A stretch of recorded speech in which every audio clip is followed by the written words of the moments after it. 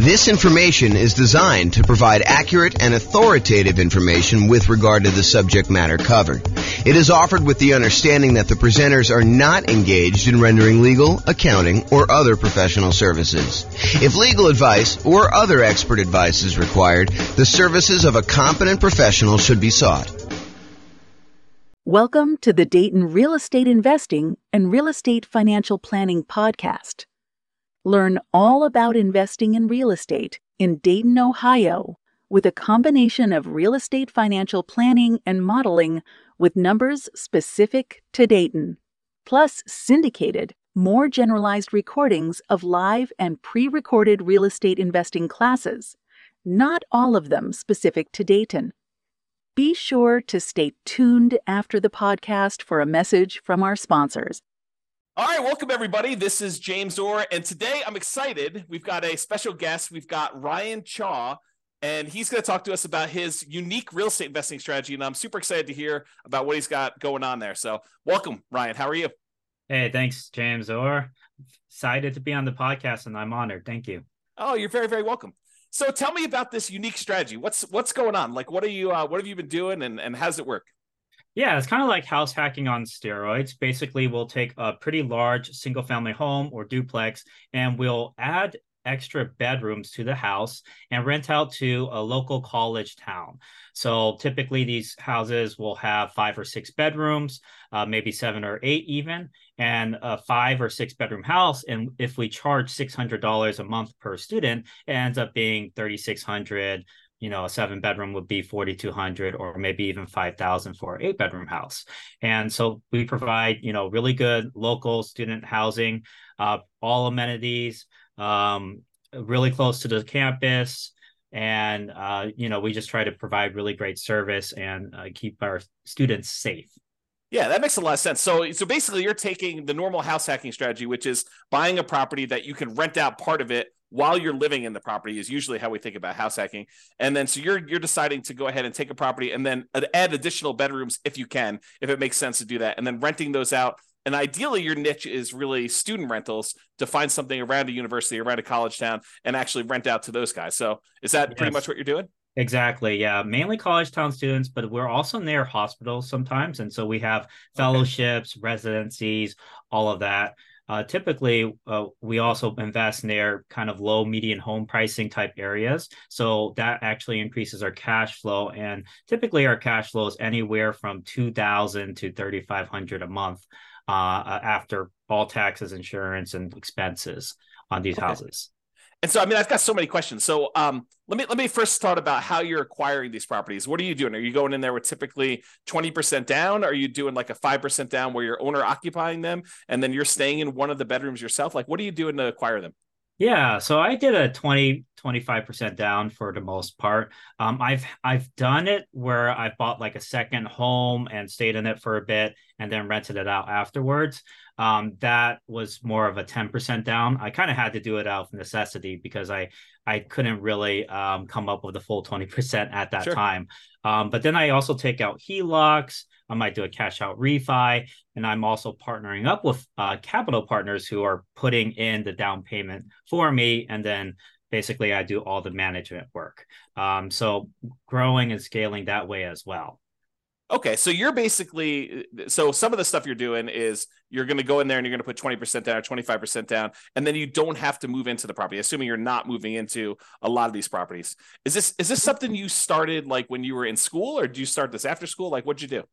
Yeah, so when I graduated, I graduated as a PharmD from my school in Stockton, California.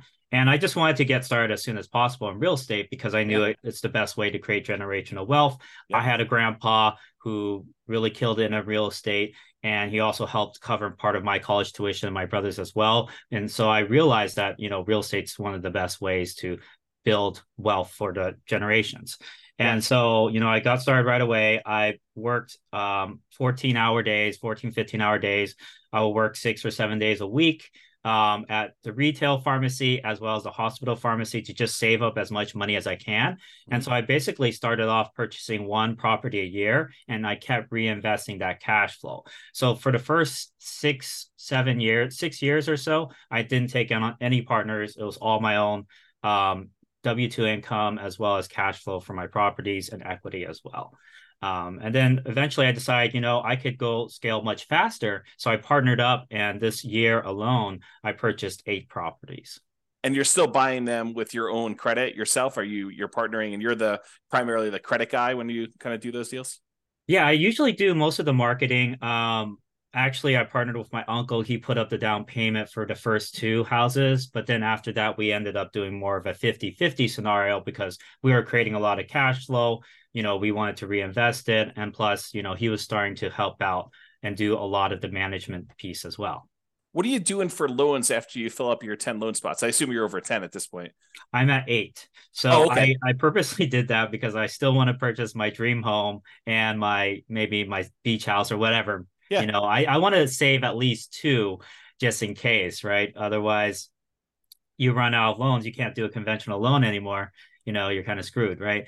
Well, so what we do now is the good news is for owner occupant properties, the 10 loan limit does not apply. So you could still do conventional financing over 10. Where you get caught is if you have more than 10, you try to get your next investor property, then you get cut off. You need to go to some type of other, non-conventional type financing. Right. I did actually use my owner occupied one right now. I'm house hacking this one, but yeah, totally understand there. But yes, what we do is DSCR now. In DSCR, you can use the rental income that the property will generate as long as it covers the debt, the anticipated mortgage payment, monthly mortgage payment. You will be approved for a DSCR loan. It's like a 1.1 times usually the monthly mortgage. And are you seeing mostly 30-year fixed rate financing on those, or are they going to be some type of adjustable rate mortgage with a balloon of some type? 30-year fixed, yeah. I do 30-year fixed. My last one is 8.125%. So it's higher than the investor conventional loan, but not by much because investor conventional loans, I think they're reaching high 7s, mid 7s right now, 7.5, 7.625, Are you using like a local bank or a national bank to do those kind of DSCR loans? This is actually a national lender. Yeah. I found them through a network that I'm part of called GoBundance. Okay. Very cool. So you said you're managing the properties yourself. And since you're renting the students, are you trying to do like the classic, get the parents to co-sign and you're doing like a year-long lease, but they're really only there for 9 months? Like, what are you doing for handling some of those traditional student rental type issues? Yeah, for sure. So I always do a lease. If I'm in the middle of the year, I'll do a lease until July 31st. And then from there, I'll do August to August leases. Because a lot of these people who are doing like fellowships and residencies, they're really not taking much summer off anyways. Yeah. Plus a lot of grad students, they're doing research during the summer, so they still need the place to stay. With that being said, if they do not need it during the summer, they can always sublet it to another tenant, like a summer school tenant. And that happens just fine. I'm able to even help them out. I tell them, I can help you out during summer, although it is your primary responsibility. I'll help you out, and I haven't really had issues not having like somebody not being able to find a subletter. Like I would say 9 times out of 10, they're able to find a subletter. And so are you co-signing? I would say it depends. So the kids have several ways to pay the rent. They could take out student loans. They can take out, might have financial aid. They might have a job. They probably, the most common way is their parents are covering the rent, right? Mm-hmm. So if you have the parents covering the rent, in that case, I will have them co-sign. And what's great about this method is you never have to deal with unpaid rent because what parent is going to just stop paying rent for their kids' lodging, right? Yes, likely. Well, I've known some crazy parents out there. Maybe you find one that's willing to let their as long kid as go. they have a good relationship. Okay, so that's awesome. So you're not really having the need to do the co-signer if you're getting student loans or financial aid because you think if they demonstrate that the financial aid has a section for room and board, which is the case in a lot of cases. I've even had somebody who paid the full year, never stayed at the house, but the financial aid was covering it. So said, might as well take it. Are you collecting the entire lease amount up front then, or are you collecting it as they pay out with the student loans? I don't even know how student loans work anymore. Yeah, so it's due on a monthly basis still. Okay. Yeah. And does the student loan stuff come out like all in one lump sum, or does it come out in Yeah, like usually monthly? it does. So come out like for the fall semester, there'll be a one lump sum, and then there'll be a lump sum for spring. Usually, it's around August timeframe or so that they'll get most of the funds, Okay. or a And little like, bit before. what's a typical like price of house you're doing with this strategy in your marketplace? Yeah, so where I'm investing now, I invest in California and out of state. So I have five in California. I have eight of them or nine of them out of state, one in Alabama, eight in Ohio. So the price in Alabama was 210,000. We're renting that out for 4,200 ish, a little bit more. I think 4,250 Okay. per month. And then for Ohio, I will buy the first one we bought was 210,000, and we rented that out for $3,750 per month. So the Okay. cash flow on that was around 2,300, 2,500 a month. And the cash flow on the Alabama one is around I think it's a little bit over 3,000 a month or so. Okay. And when you're qualifying for the loans, is the lender using the student the student rental income, or are they using more of a traditional rental income in order to qualify for the loan? Yeah, so that's a very good question. So if you do a DSCR type loan, to get qualified, they will estimate what the market rent is. They're not going to assume that you're going to rent by the room. And sometimes, like if you do a refinance through a DSCR, they prefer to have a traditional lease. So you would have to have everyone sign on like one lease. But for conventional, they're actually okay doing a refi and taking 75% of your rental income. Usually 75, sometimes 100% if you actually report it on your tax returns. And Yeah. as long as the conventional lenders, usually this is in most cases, as long as they see 1 year leases, they will still take that rental income. And they might take off 25% of it at most, but they'll still use it for sure. Okay, that's super interesting. Have you ever had, because I assume you do some like teaching of this strategy to some of your kind of like students and or partners to kind of help people do this. Is that right? Yeah, Yeah. definitely. Do you have people ever utilize like a variation of like a cross between the nomad real estate investing strategy of buying a property, moving in, living there for a year, and Mhm. then after the year converting that to a rental and kind of repeating sequentially in order to acquire their rental properties that way? And of course, the benefit is the 5% down owner occupant loan, and the better interest rates than you would get if you're doing like these DSCR and or investor type loans. Do you have any students who are doing like the move into the property, live there for a year, maybe even while they're in school, get roommates, and Yeah. then convert that one and keep it as a student rental to kind of maximize it? Yeah, definitely. I actually had three students this year at least that have done that strategy. They lived in it for a bit, or maybe, a year or at least a couple months, right? And Yeah. then they rented out to housemates, and Yep. then that's how they got started essentially. Yeah. And they're able to also put a lower down payment potentially. You do have to be careful with those regulations though. Um, Generally, you do have to stay in it for a year, right? Yep. Unless you have a really good reason not to, like you lost your job or you're Sure. switching jobs, or maybe you had your mom you had to take care of who's sick, whatever, right? But generally speaking, yeah, if you do a house hacking strategy, you want to stay in it for a year. And I'm actually doing that myself right now. This house that I'm living in, I have four other roommates or four other housemates, Yeah. and so my rental income on this one is 3,650 per month, and my mortgage payment is 2,300, and I'm in Sacramento. So So 3650. So you're getting like $910 on average per roommate, essentially, in order to have someone living in that property. Is that about right? yeah, exactly. So 965 for the largest room, 850, 870, and then 830. And is Something like this this. and I assume are you including utilities in your rents, or are you like charging them utilities as well pro rata? Separate. Yeah, it's separate. Yeah, it's Okay. actually not included. They will divide it by however many tenants there are at the house. But I will cover the vacant room. So if there is a vacancy, I will cover the utilities for that one room. But like, let's say there's five people at the house, the bill is, I don't know, 400 or something like that. Each person would pay maybe $80 a month for utilities. Okay. Have you Um, had any issues with filling a vacancy like mid semester or anything like that? Or like if you don't fill it before the start of a school semester, it's a little harder to fill or anything like that? That's actually a great question as well. So a lot of people worry about that, but that's actually not the case, because there's always people coming into the college. In Mm-hmm. fact, around now, September, October and November, you'll actually see a lot of international students coming in because they just had their visas approved.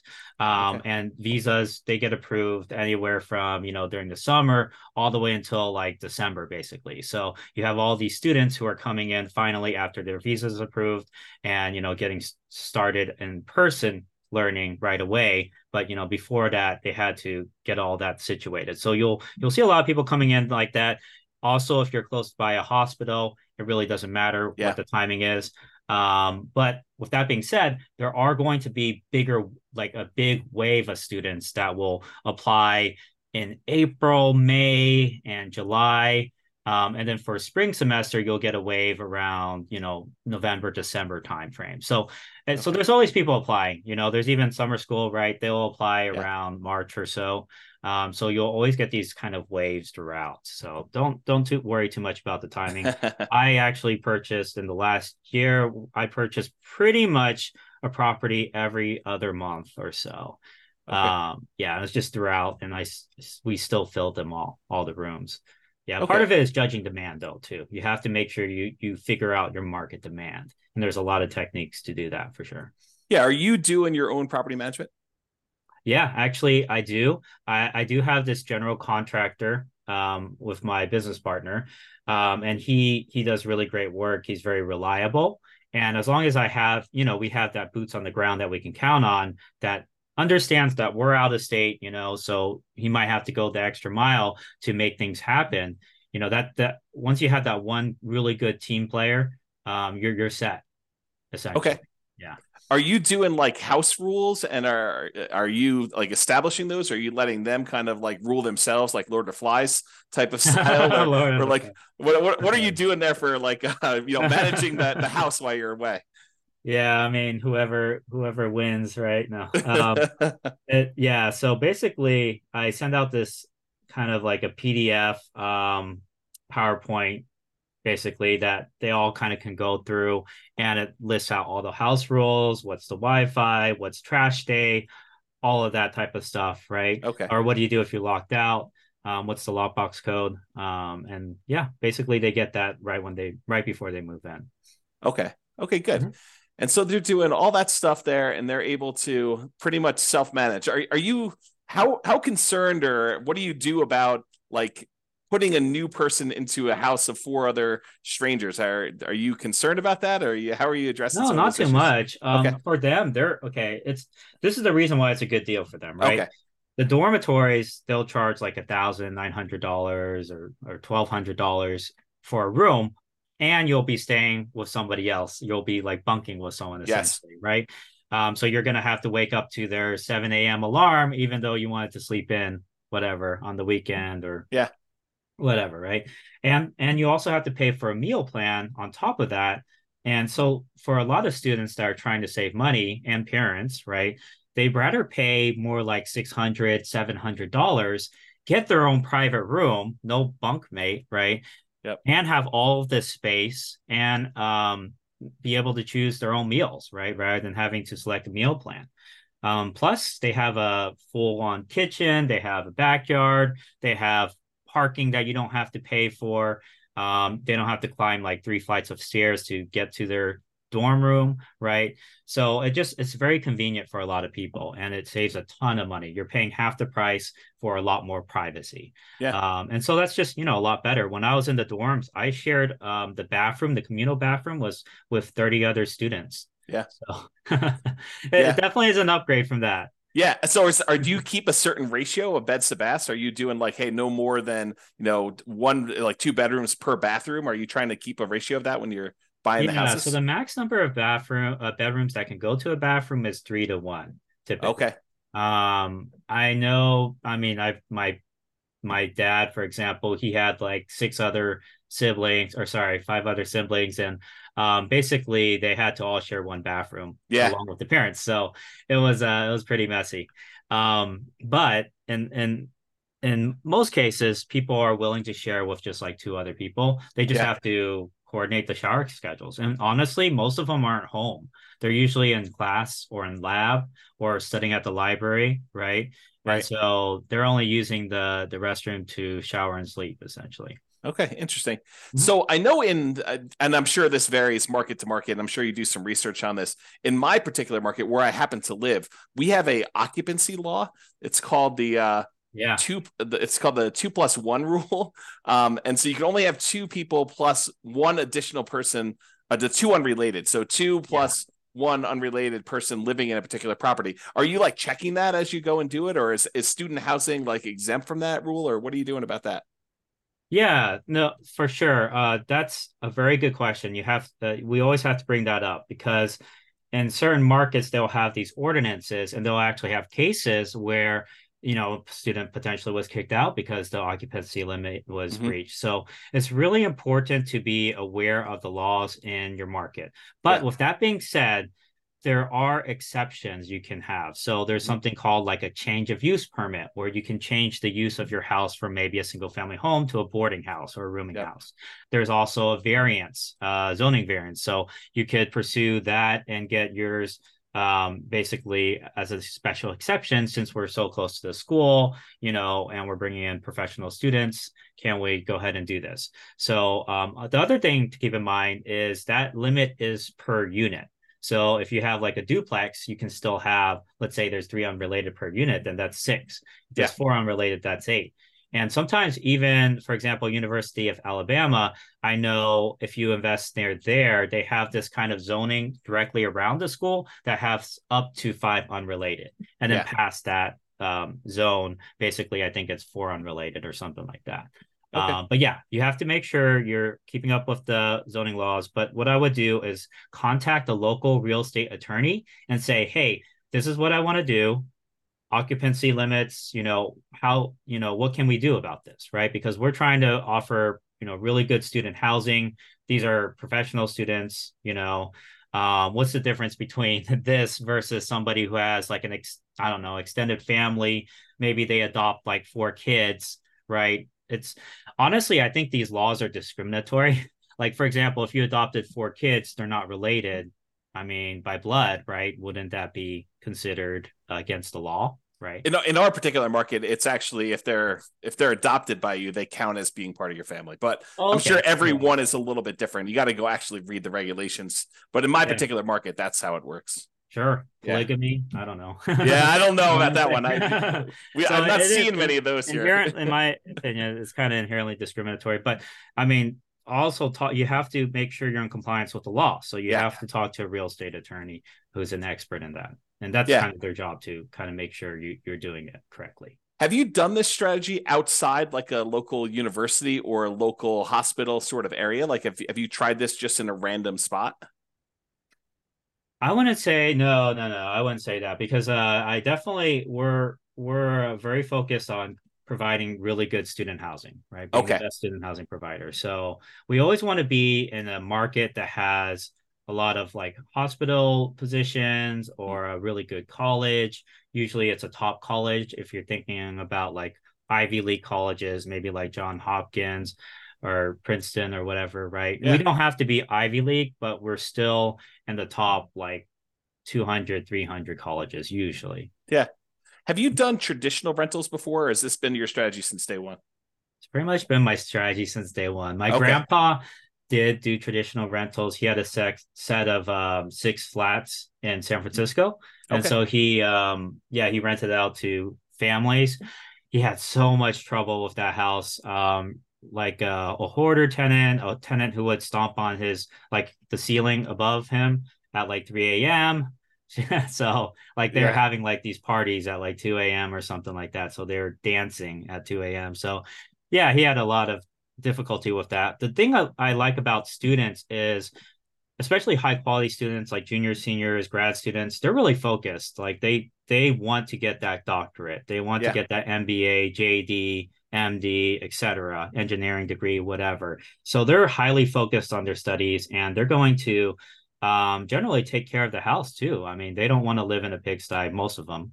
Yeah. Um, so they're going to be, some of the best tenants you will ever have, in my opinion. Some people think that, oh, it's a frat party or something like that. But Yeah. honestly, I've had way better experiences with these tenants than my colleagues have, my grandpa's had, my relatives, whatever, right? Yeah. And are you with doing them some? all. I'm assuming you're doing like little things to cater to this group, like Of course. keypad locks to let them in instead of Hmm. having to do separate keys, and you can Yeah. remove one, and like all that stuff that I'm sure you're kind of really focusing in on to cater to this group of students. Oh Are yeah, you and all the amenities we provide to cater towards that. We have like a Ring doorbell system, and they have access to it so they can see when their packages are delivered. okay? So that provides the safety. We have floodlights. We have study desks everywhere. We have a study room potentially. So yeah, it's basically very, very student friendly, And and attracts really good students as well. you're furnishing the house to kind of get it ready for all this stuff. So you have like the central living room's got a TV and a couch and like furniture in there and study desks. I'm sure you just talked about as well. So you're doing a little bit of furnishing. What does it typically cost to furnish a student rental like this? Oh yeah, that's a great question. So it depends on what your budget is. You can Yeah. furnish a whole house for less than $3,000 or less than 2,000 even. If you Okay. go to like, let's say Facebook Marketplace, you can find kind of cheaper mattresses around $300 per full size mattress. So if you get like six of those, that's maybe like 1,800, and then the rest of it you get on Facebook Marketplace, that would be 2,500, for Okay. example, for a six-bedroom place. But it's kind of up to you if you want to do what I do, and I kind of invest in pretty really good furniture. I mean, it's cost effective, but it's also really good. Yeah. I go to Amazon, Walmart, and Target, and Home Depot. Those are kind of like my go-to places, and Lowe's Yeah. as well.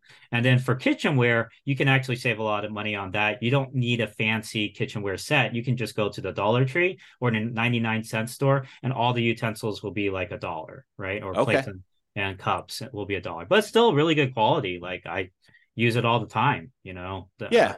my house. So like the amount of furnishing you're doing, you're providing like a bed, like a clothes dresser or something like that in their rooms, the couch in the living room. I'm sure. Are you doing a TV? No, You're, actually, you're not I do providing a not TV do at a all. TV. Yes, that's up to them if they want to bring in their own TV. I want to encourage studying, right? I want this to be a Okay. very good, You're quiet, the studious landlord environment that for wants them to people. graduate. Yeah, yeah. Oh, that's No, pretty no funny. beer pong, Okay. yeah. But I So mean, it's up to them. If they want to bring in the TV and do that, that's fine as well. Like like I said, like I do keep a pretty good security deposit as well. So if something breaks and it's the student's fault, then yes, we could keep the security deposit. But in my 7.5 years of doing this, the probably the biggest expense I've ever had to replace was like a broken window, and the tenant had to, they covered all of that, right? so you're doing like 1 month's rent of security deposit, or you're doing larger than that? 1 month rent for Ohio and Alabama, and 1.5 in California. Because if you go past the limit, the state limit, you Yeah. have to pay interest on it. So those are the Okay. state limits.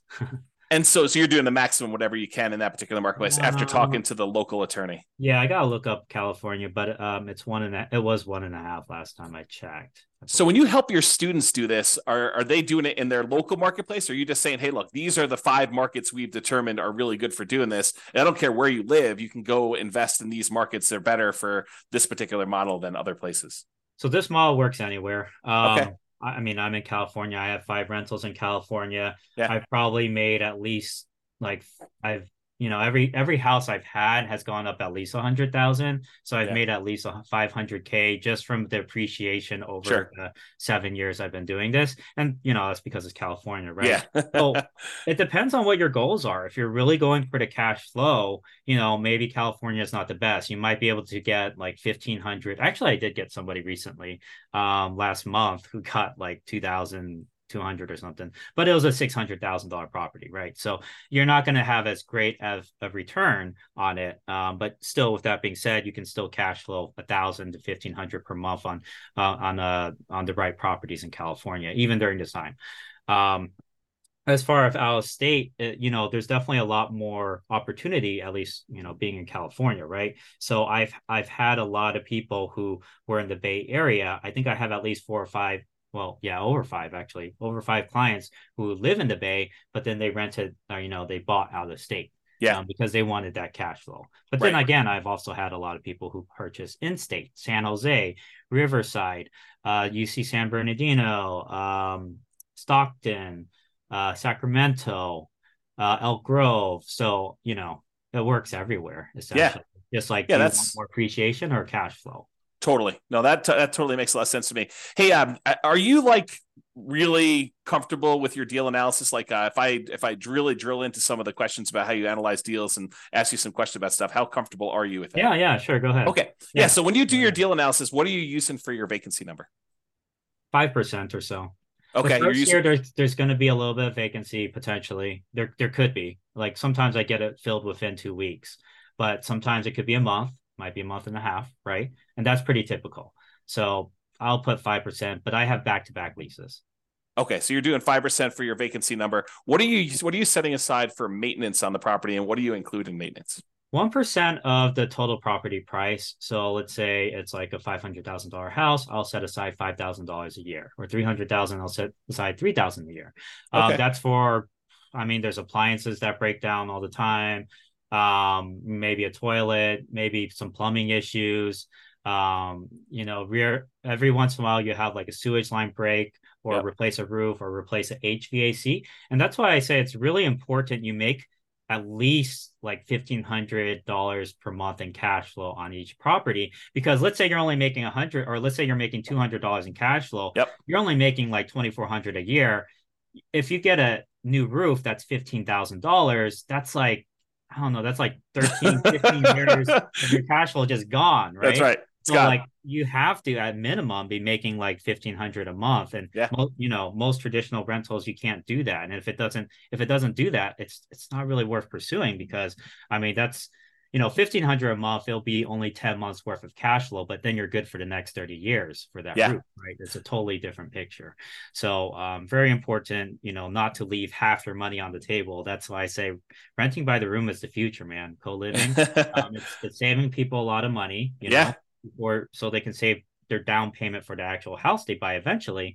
And it's also a win-win situation, because for you have enough cash flow to support the capital expenditures like your roof, your HVAC, the sewage line. Now, with that being said, you definitely want to do inspections like during the home inspection period, because you want to catch all those things right away. I always do a sewage lateral line inspection pretty much no matter what, Yep. unless it's like 2000s or something like that, or newer. Yeah. But yeah, you want to catch all that stuff so you can negotiate with the seller, and at least the seller can pay for half of it. And I've had a full roof paid for. I've had two full roofs paid for, actually, and I've had half the HVAC paid for. But I've also had to replace roofs and HVACs. So Yeah. can't always So get when that. so let me dig into your maintenance a little bit. So you've included some things here that I would normally consider like more of a capital expense on a property, but it seems like you named those as part of your maintenance. Do you have a separate capital expense allotment that Yeah, you're I using? usually assume CapEx to be. I set aside like 10,000 or so, generally speaking, for 10,000 per what period? I just at the beginning, Okay. and then I also set aside, like I said, 3,000 a year that will go towards landscaping, appliances, general maintenance, etc. But And that's your maintenance number. yeah, exactly. Yeah. And that's like, what you get from taking all the expenses that I've had over like 5 years, or well, it's been 7 years now, but I did an average over 5 years, and I just divided and set, and it turned out to be around 3,000 per house ish. Okay. Yeah. And are you like, how often are you doing paint and carpet? How many turns do you typically get out of paint and carpet with a student rental? Oh Before you have yeah. to- So at the beginning, I might replace some of the carpet if it's Yeah. really messy. What's nice is LVP, right? Yeah. Is $3 to $4 per square foot. That's actually really, really, really cheap. Yeah. I mean, a bedroom will be maybe 120 square foot. That's maybe 360 for materials. Your guy charges labor. It might be, I don't know, 600, 700. I mean, it should be, but it depends on who you use, obviously. If you have Yeah. somebody with a license, they might want to charge more. But you can have a handyman replace flooring. Okay. Right. And so now going back to the deal analysis part, so we kind of got a better understanding of maintenance and CapEx and how you break that down. So as far as your personal expenses as being the owner of the property, I understand long-term rentals really, really well. I don't do any student rentals. What other expenses do you have on the property that you don't typically have on other rentals? Are there any utilities you're paying? Like what is considered an additional expense that you don't normally have on like these long-term rentals? It's very similar. The utility bills will be higher, but it's divided among the tenants, right? Yeah. So you're still not paying it. As far as maintenance, you do have to counsel them to do certain things that maybe somebody who has lived at a house for a long time might know. But Yeah. with that being said, even traditional long-term renters, they don't know things, you would think they would know. But anyways, there's certain maintenance things like any type of grease, like you're frying up bacon or whatever, you want to solidify it and you pour it into a fat trapper, and then when it solidifies, you put it in the trash can. Otherwise, if you pour it down your kitchen sink, that thing's gonna clog, right? Yep. Same thing for hair in showers. Happens all the time, right? Got to get a hair catcher. I also have a kitchen sink hair catcher as well, that I purchased that they can, clear out when the hair Yeah. gets high. But if they don't do that, I would say 6 months in, you'll probably have some sort of the shower's backing up. What do I do? Kind of Yep. call, right? So you Yep. have to train them how to do these things, and it's all part of kind of like the move-in instructions / house rules.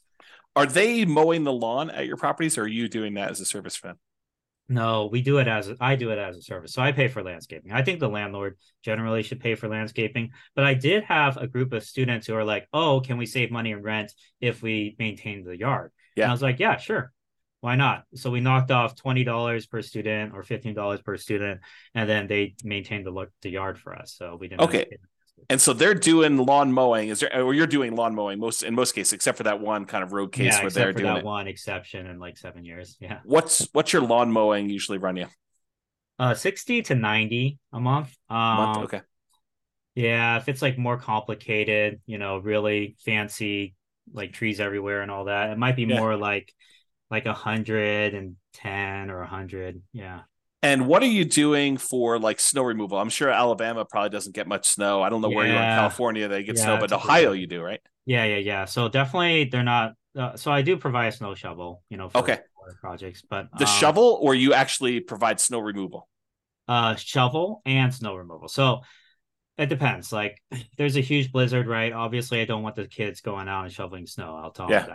that. But if it's you know light snow, they can kind of help remove the snow from at least the front of the house. But with that being said, like if there's a blizzard and it's really bad, we'll get a snow removal guy out there. Okay. And so you're kind of manually managing all these things remotely? Like, Yes, so, but I do also have VAs, and very soon I'm going to have okay. an executive assistant. And we created SOPs, a scope of work for them, and everything Nice. already. So they're going to be taking on that project sometime next month or so. Just because it's out of state and Sure. everything, I'm like, it's nice to kind of offload some of those projects to other Yeah. people. Yeah. Okay, that's really cool. So based on like the numbers you've gotten there, when you run your analysis, are you doing like a cash on cash analysis for your properties? Like, are you determining the cash number? Would you know what Yeah. your cash on cash typically runs for these for you and your students in general? I don't need to know Yeah. yours specifically. Right. So a lot of times it'll be above 20%. So like I Okay. would say, maybe on the low end 20%, but on the high end we've hit like 50% cash on cash returns. I know it sounds like, is that real? It kind of raises red flags, but yeah, we've made that in some of our properties. Yeah, and when you do your calculation, I'm assuming you are taking into account vacancy and the maintenance numbers that we talked about, and I assume the Yeah. capex numbers you're talking about, Yeah, you always have to take into account all of that. and Yeah. utilities and stuff like that for those. So Mhm. yeah, okay, good. Yeah. So it sounds like there's some pretty good returns to be made here, and at those rates, I mean, paying off the property is can be accelerated if you decide that's your strategy. If you want to go and reinvest things and pay down your loans, or you want to acquire additional units in parallel, I guess you could do that too. You save it for down Yeah, payments and yeah, exactly. I use it actually to paid down acquire. my very first property, and then sold it for 437,000 to buy 7 other properties. So you re-leveraged. You basically went in, you bought properties, let it appreciate because we were in a very bull market, with the market Yeah, going up last 10 exactly. years or That so. was my first house too, so 7 years ago. So Okay. significant amount of equity on that one. Yeah. And then you went and sold it. And then did you 1031 or did you just kind of take the money, pay the taxes on it, and then go out and redo it again? Yeah, I would recommend 1031 if you can, but it did require reinvested all of it, and I wanted cash available because we know, the economy. No one knows where the economy is going, Sure. but it's good to have cash on hand. So I Yeah. wanted that cash, so I was like, okay, let's just do this instead. Yeah. Are you a big reserve guy? Like, do you think a lot about reserves when you do your Oh rental yeah. property stuff? Oh Okay. yeah. I always 100,000 in reserves. Where I'm at right now, at least 100,000. Otherwise it's like, you know, I've seen a lot of stuff go down in houses right after Yeah. 7.5 years. When I guess like at the beginning, if you have like four properties, up to four properties, you could probably get away with like 25, 30,000 in reserves or so. Um, Unless you want to put everything on a credit card. And there are business credit cards, by the way, that'll do 0% for a year Sure. if you're worried. And there's also HELOCs as well, which you don't have to take out until you use it. But so I have all that. But then when you really scale, it's really important to keep a lot of capital in your pocket just because there's just things that come up. Yep. And I would say when you hit 10 properties, I would recommend having a good 80 to 100,000 kind of just as cash. So Or maybe as a HELOC, yeah. So you think of it in terms of a fixed dollar amount and less so in terms of like the number of months of the actual expenses you have on all of your rental properties combined, like like 6 months of reserves as an example versus your $25,000 in your account. You like to think of it in the dollar amount. Yeah, I usually do. Okay. I think about what I might have to eventually replace on each property as well. Sure. Right. And so Yeah. all of that kind of goes into deciding how much should we keep in reserves. Okay. So you're merging reserves with your CapEx account. Yeah, yeah. So Okay. a couple of reasons too, like, when and we've seen this recently, right? Banks are what do you call resolvent? What do you call it? They're insolvent? Insolvent. Yeah. Yeah, that's the word. Silicon Valley banks that we're talking about. Right, exactly. And that's just how the banking system works, right? If everyone wants their money, they don't have it, right? Sure. That literally is the definition of modern day banking. So, what happened in 2008 is all these people who took out HELOCs and all that, all those banks started demanding, all that money back, right? And so one thing we're doing is pulling on some HELOCs, and we're okay paying some of the interest on that, Sure. just for the peace of mind to have that Yeah. liquidity, right? Because It's if you almost like pull it out and you put it in another bank, now they can't close the account. But if you paid off that HELOC or you don't use that HELOC, they can just decide to close that account. totally. It's actually written in the HELOC contract in most cases too. So Yeah. yeah. Yeah, If you're totally. a real estate investor, keep that in mind, especially during these times. Good. Well, I'm glad you're doing the reserves. I'm glad you're teaching the reserves thing. Let me ask you kind of like a follow-up question about reserves then. Are you taking into account your reserves as a drag on your cash on cash return on investment? Are you setting aside like saying, hey, I'm acquiring this property. I know I need to have 6 months of reserves. So my total amount invested is my down payment plus my closing costs plus, my rent ready costs in order to get all this stuff ready to do it. Plus now I know that I've got 6 months of reserves. So I'm taking that into account when I do my analysis. No, I'm not including that in the cash on cash return if that's what you're Yeah. asking, because I'm not dividing by 100,000 in reserves. I'm dividing by the down payment plus the closing costs plus the renovation costs. Yeah, and I guess when you have 100,000 that you're spreading out across 10 properties, you probably wouldn't allocate the full 100,000 to a new purchase anyway.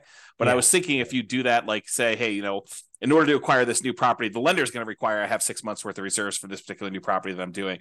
So I'm gonna say, hey, look, I'm setting aside this 6 months of money. I need this money in order to make the investment. So in order to calculate my true cash on cash return on investment, I really do need to take into account that I got this 6 months worth of reserves drag, and I can count that these 6 months of reserves is in whatever it is, your savings account or CD or the stock market, even if you're willing to keep that kind of like there, and you can count that return as part of your overall return, but when you're saying you're doing your cash on cash number to 20% or whatever the really rough number we think you can do for, it's a range obviously, but you're not taking that into account there, right?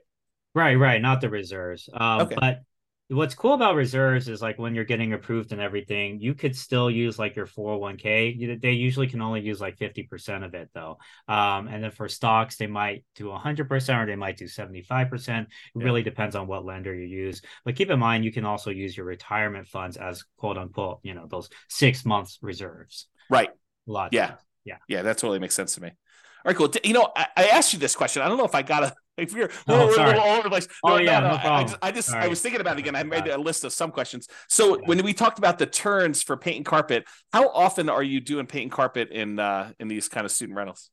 Yeah, it depends on what area you're in. I've definitely invested in rougher areas. So, sometimes you get tenants that didn't take care of the Hmm. property. So, you might have to do a whole house painting, but it really depends on what neighborhood, man. I mean, there's something called crimegrade.org. You can look on there. I would say it's pretty accurate for reporting, what areas have a higher crime versus others potentially.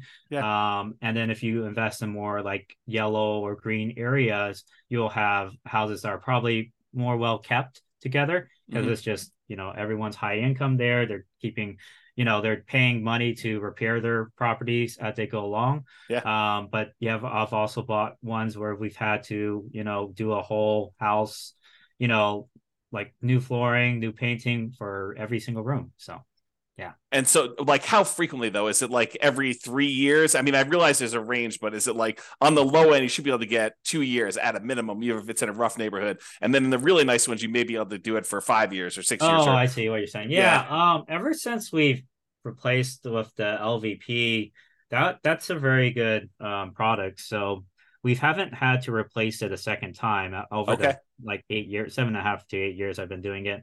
As far as painting, we might do touch-up painting. Hmm. It's great, like if you can keep the paint can, right? And sometimes the previous owner does keep the paint can, Yep. because you don't want to try to match the paint, right?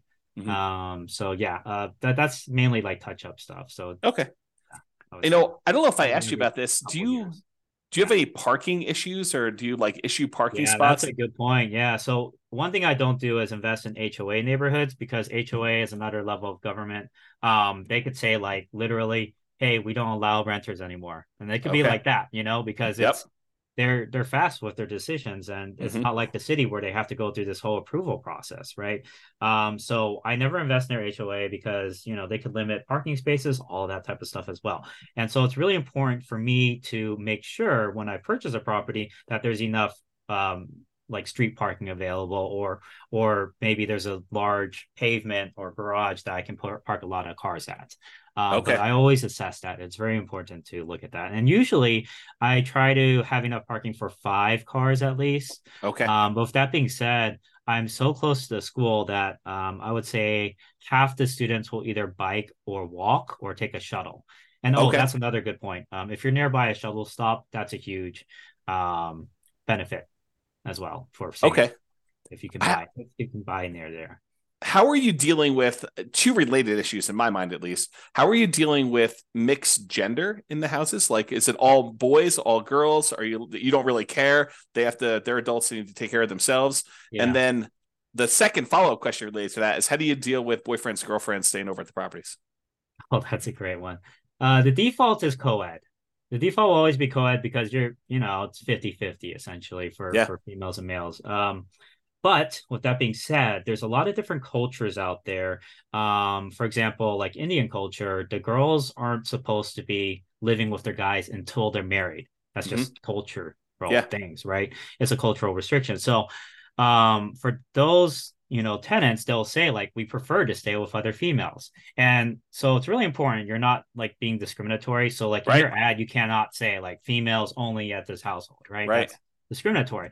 Yeah. But you can say like, hey, we have a group of girls that want to stay with other girls, can we match them up? And so I'll have like one house that's like, I'll put all the females at the house because they all want to stay at an all female house, Yeah. right? And obviously we work it out together with them and everything. And then I'll have a co-ed house. I'll have houses that are all guys. Well, I just try to figure out how to best match them up because Yeah.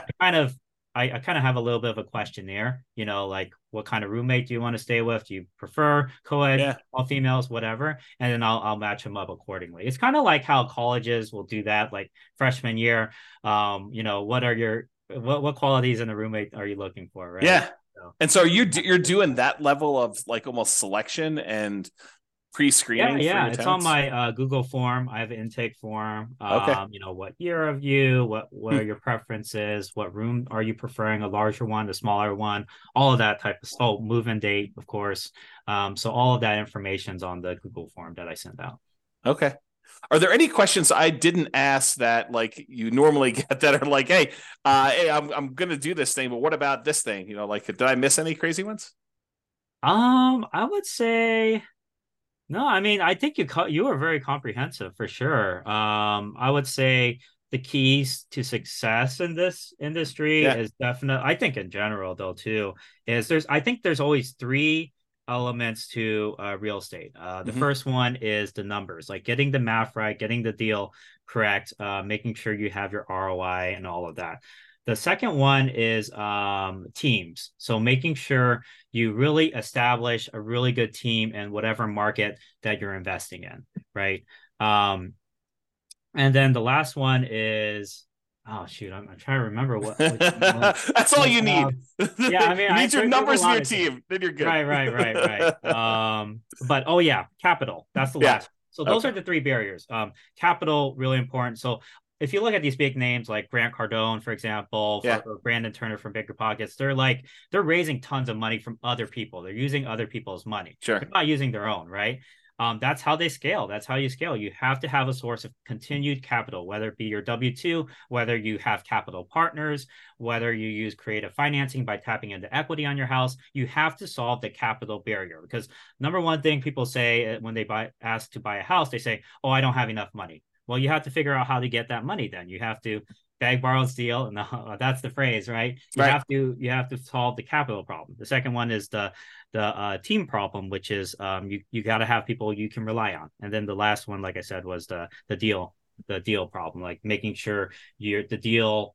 You have to know the numbers, you have to know the math, you have to be able to anticipate when you have to, potentially replace something down the road, anticipate potential problems on the house down the road based off of what you're seeing from the inspection, like red flags and all of that. Yeah, totally. That's great. So when you like help your students out, like what are you doing? Is it a standard thing you're doing? Do you have like a lot of variation? Is it like coaching? Is it just information? Like how are you assisting your students? Mm-hmm. Yeah. So for those who are interested in student housing or creating a student housing business for themselves, I provide a 6-month program. It's one-on-one coaching through Zoom, just like this. And it's 30 minutes to an hour calls, usually every other month or every other week. Sorry. And at the beginning, we kind of meet weekly as well. And we just go A through Z. Um, Market demand or market analysis, deal analysis, renovations and negotiations, marketing, and then how to create like a management system for it as well. Okay. And yeah, all of that all rolled into kind of like a 6-month program. And I've had over 50 clients. I want to say we've been in at least 20 different states already, all Nice. across the US. And, you can invest locally. I would say at least 75% of my students invest locally. Okay. And so I've had like at least, I think I had like 12 clients in California. I've had clients all over the US for sure. So it Okay. works in Awesome. every market. Well, that's really cool. So yeah, I definitely appreciate you coming on. Is there any last minute thing you want to do? I'll definitely put the link. You have something for people that are interested in learning more about this. I'll put that link in there. Did you want to put out a web address or a phone number on the Oh yeah, audio as yeah, for well? sure. Yeah. Yeah, so my the best way to reach me if you're interested in student housing, I provide this free PDF guide that kind of gets you started on it Yeah. and shows you it compared to other methods. That's at www.newbierealestateinvesting.com/guide. So that's www.newbierealestateinvesting.com/guide. And newbie is spelled NEWBIE. And you'll also get, if you sign up for that PDF, you'll get regular emails from me about all the mistakes I've made, some of the things I'm doing currently, some of the strategies I found work really, really well. And yeah, it's just free information. That's awesome. I do appreciate it, Ryan. And yeah, thanks again for coming on and sharing all of your knowledge about this student housing stuff. I think this is a great strategy for those that definitely are having some challenges doing cash flow in their marketplace, with home prices having gone up really rapidly in the last decade or so, and interest rates are up a lot in the last year and a half, and rents are up, but not quite enough to kind of counteract those really high prices and those really high interest rates. So this is I a hear great you. strategy, great solution for someone who's struggling to get cash flow, and for doing a little bit more work. I don't think you're up all night doing your management of your student rentals, but it's probably a little bit more than just a regular property management job, but Oh not yeah, that much up more. until last month, I was still working my pharmacist job at 32 hours. So I was Yeah. doing it all on the side. Yeah. Yeah. What do you think you put in, like, on average for a typical property? Like, what's a typical property management month look like for you in terms of Yeah, at the just time? beginning, it depends if it's like at the beginning or later on, right? But Yeah. at the beginning, probably 3 or 4 hours a week or so, just, to go through that whole process. But once you have your tenants in and everything, less than 2 hours a week Yeah. Yeah. And, average. and Yeah, so you're trading a little bit of time for a lot more cash flow on your rental property. And so you could almost say, look, exactly. cash flow on this property, if I wasn't doing this, would have been whatever it is, $200 a month. But because I'm doing this little extra work, now I'm making an extra $1,000 or $1,500 a month in Yeah. cash flow on this. And you divide that by the number of extra hours you work, and you're still making, whatever it is, $200 an hour. I'm just Yeah, the making numbers up. return on time invested is insane Yeah. for leverage assets, right? So think about this way: if you get like 4 of these properties, they're cash flowing 2,000, 2,500 a month. You could be made you. I mean, this is like not everyone, right? It'll depend on your market. I Yeah. got a caveat, but like you could very well buy 4 properties, making 8,000 to 10,000 a month in cash flow. And how much time would you put in? Let's say it's 2 hours per property times 4 properties. You're putting in 8 hours a week, one work day to make 10,000 a month, Yep. right? I mean, it's like, Not bad at right? all. I mean, you do that, you acquire your 4 properties, especially if you do something where you live in the property. You don't even have to have the roommates the first year you live in it. You literally can live in the property just yourself. Yeah. Not rent it out at all. Then when you move out at the end of the year, then you convert it to a student rental, and you put 5% down each time you acquire one of these with a conventional loan, or maybe even nothing down to a USDA or VA loan, or 3.5% down FHA in the first one. And then you got these, for 20% down on one property. If you do it over 4 years, where you put 5% down each time and move into the property, live there for a year, and then convert it to a rental for the amount of you had for one down payment on one rental property. Now you acquired 4 of these, and you got $8,000 a month in cash flow. I mean, if you can do the $2,000 from the rentals, and you're done. I mean, a 4-year process, you acquire it all, and you're ready to go with your student rental empire, and you do a little part-time until you get a little bit more cash flow. Then you hire the property manager. You hire like a VA or two to kind of oversee the whole business for you, right? Yeah, exactly. Work on that team, right? So it's only those 3 things, right? Get the math down, get the capital problem solved, and then get the team problem solved, or the system/team problem. Yeah. That's awesome. Well, I really do appreciate it, Ryan. Thanks so much for coming on. It's been great having you. Thanks so much. Bye-bye for now. Thanks, James. With home prices up, mortgage interest rates up, and rents up, but not quite enough to counteract the higher prices and interest rates, cash flow on rental properties in Dayton is harder than ever. Book a call with the Real Estate Financial Planner to apply our proprietary 88 strategies to improve cash flow on your rentals. See the show notes for a link to schedule your call and improve your cash flow today. If you're a real estate agent, lender, or professional in Dayton that wants to help our real estate investor listeners, consider reaching out to learn about collaboration opportunities with this podcast. We'd love to add more value to our listeners by having you assist our investors buy, sell, and finance their real estate investments. See the show notes to schedule a call to discuss collaboration opportunities.